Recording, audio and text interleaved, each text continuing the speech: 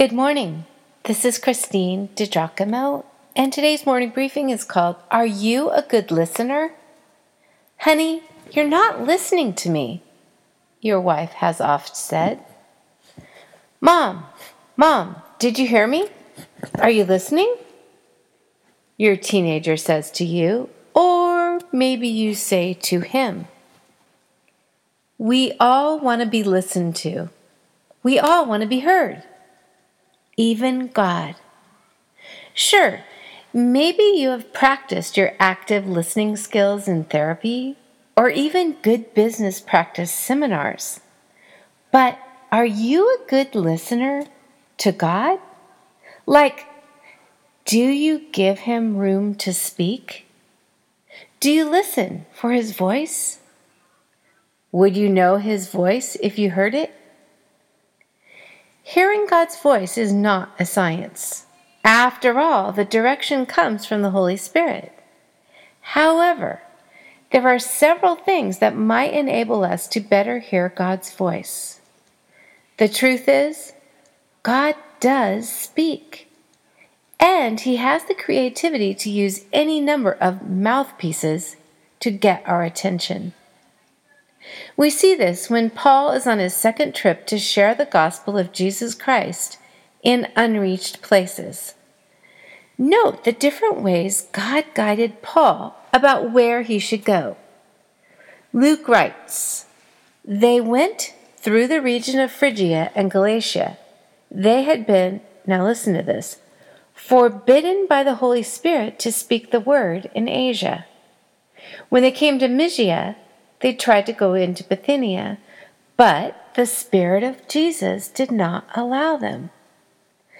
Passing by Mysia, they went down to Troas. During the night, Paul had a vision in which a Macedonian man was standing and pleading with him, Cross over to Macedonia and help us. After he had seen the vision, we immediately made efforts to set out for Macedonia, concluding that God had called us to preach the gospel to them. Sometimes God communicates surprising things, like why would God stop them from speaking the word in Asia or Bithynia? God's ways are not our ways, and sometimes His ways are just plain mysterious. I have found a few hot tips to hear from God. First, know this. God is a gentleman.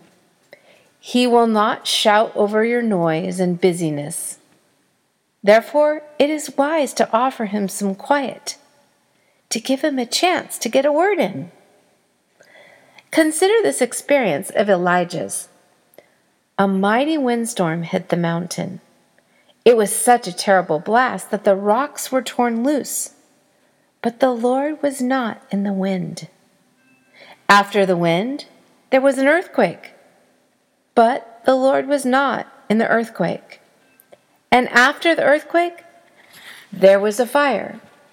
But the Lord was not in the fire.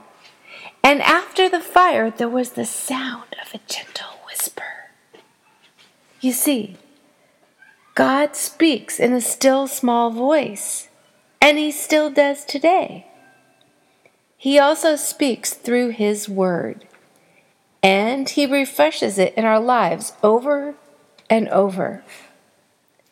God's heartfelt words to you and to me are in the Bible. God also speaks through open and closed doors and through other circumstances. God speaks through Christian brothers, sometimes the teaching on Sunday. God speaks through impressions in our spirit of the Holy Spirit. I really think that most of us forget that prayer is a two-sided conversation. So, let's invite God to speak into our quiet. Go ahead, look to God to lead you. And then watch and wait and listen.